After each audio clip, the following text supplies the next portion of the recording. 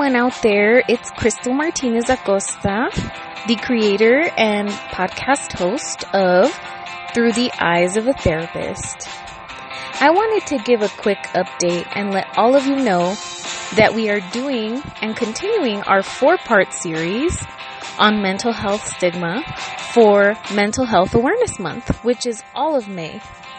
If you have a green ribbon, don't forget to wear that throughout the whole month to show solidarity and to commemorate Mental Health Awareness Month.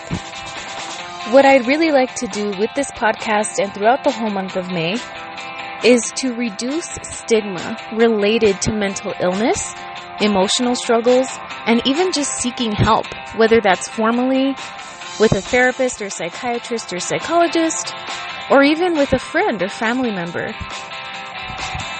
If someone comes to you and they have an emotional struggle, or it seems like they might need some formal assistance, just lend an ear, don't judge, reflect on what they're saying, and give them unconditional positive regard.